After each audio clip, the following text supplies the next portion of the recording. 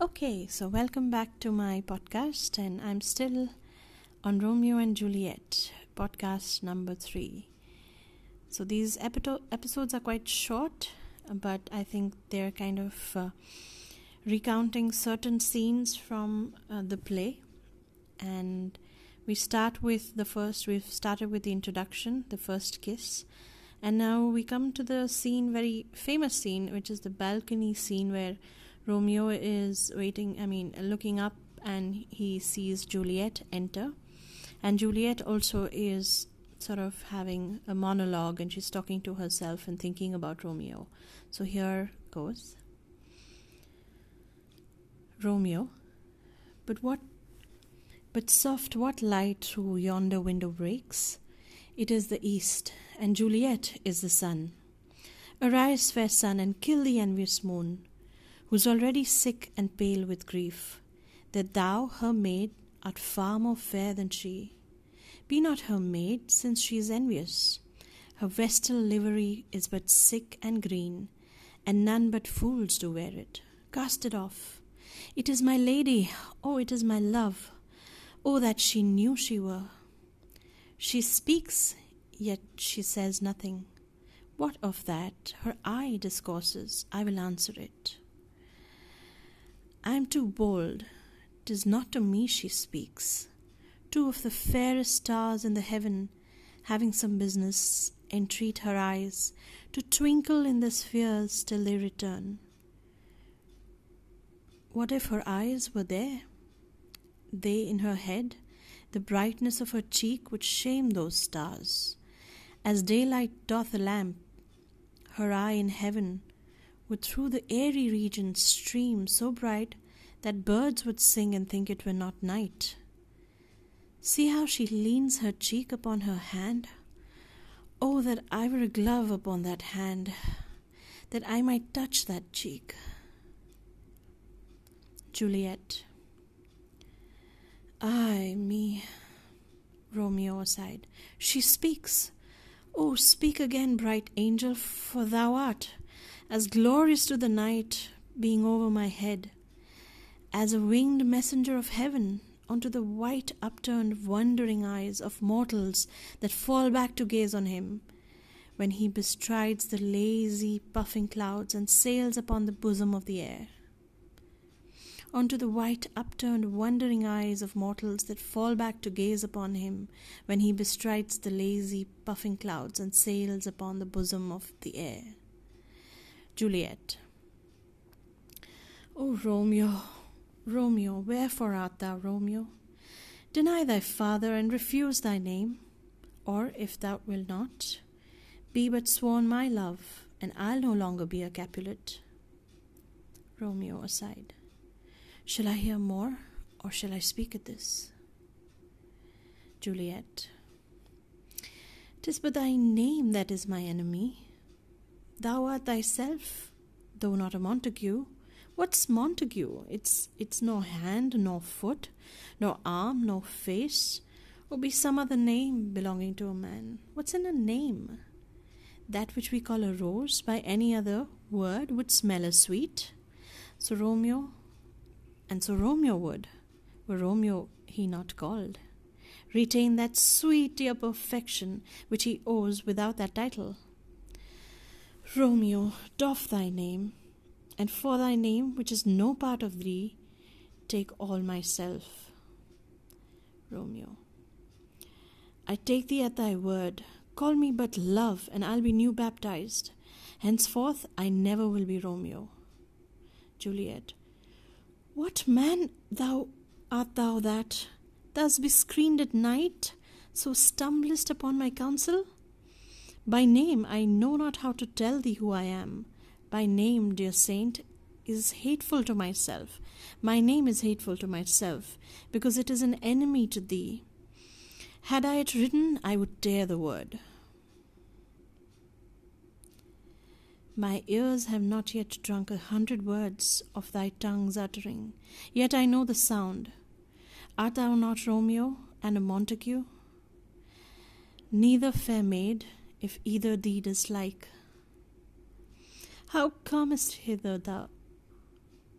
how camest thou hither, tell me, and wherefore?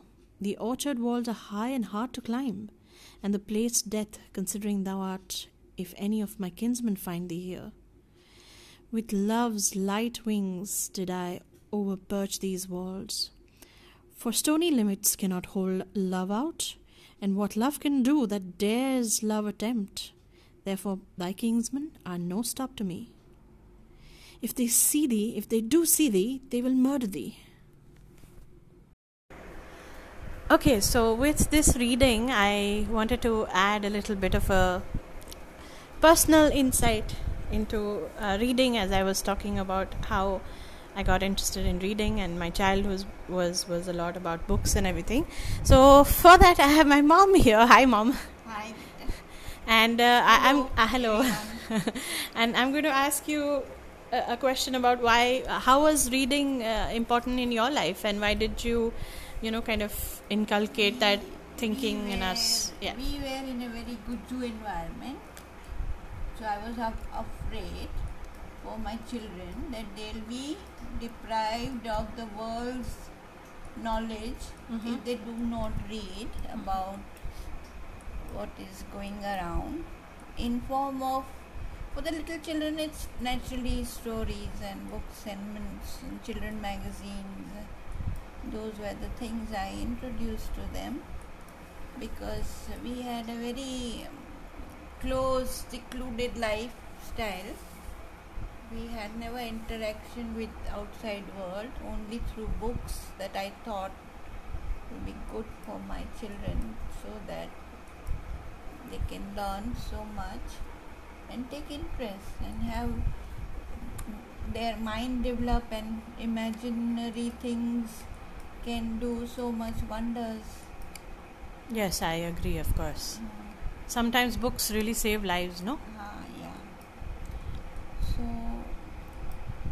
it was also very difficult to get books also. So I used to order from the bookstore from the big cities. This is early 80s, 1980s and 1990s. Even from Delhi bookstore, they used to send me, I used to send them draft money by check or draft? Draft? No, money order. I used to send money order in those days. To talk to them on the phone. I had the privilege to have a phone, so it was, communication was not that hard, but to get the books by post, it was quite a long interaction with I had to select a book. They didn't used to give a list of books they had. I had to tell them the name of the books and the author, and then they will, after a while they'll reply. Then I used to order and send money order, and it used to take more than 10 or sometime 12 months to get one book. And in the meantime, I didn't know this, Mom. In the meantime, I used to tell them stories from the textbook which they used to study in school, to pick up one word and tell them the story from that word, imaginary story. They never used to like it, of course, but I used to do it. But what about books in your childhood? So I was asking you about I was in a very big city. We had so many magazines. Calcutta. Calcutta is the city of books. The city of books. Anywhere you go, you find books, magazines all over the world. In my days, we used to get Life magazine, Time magazine, National Geography, all used to come to our house, like from that magazine. And my aunt, who was studying for the medicine, also used to read many fictional stories, I mean to say. Like what kind of books? I don't have much. Means thrillers and all type of books they used to read. Even my grandfather was a historic. He was interested in history, so he had a whole bookshelf of historical books. Even I have read Kama Sutra in my class 10. So all kinds of books apparently. Yeah, apparently. Okay. And are you happy that I still like to read and everything? Yeah, in the beginning I was afraid for you because you never used to sit properly. You can't even sit for 15 minutes with me. So it was very difficult, but eventually one day something happened, miracle, and you started reading and you liked it, and you even continued in your school library also. From school library also you used to pick up books and read. Then I was quite Happy and relaxed. relaxed at my heart that now I have do not have to go on Worrying about me reading books. Yeah, Okay. yeah. Okay, thank you, Mom.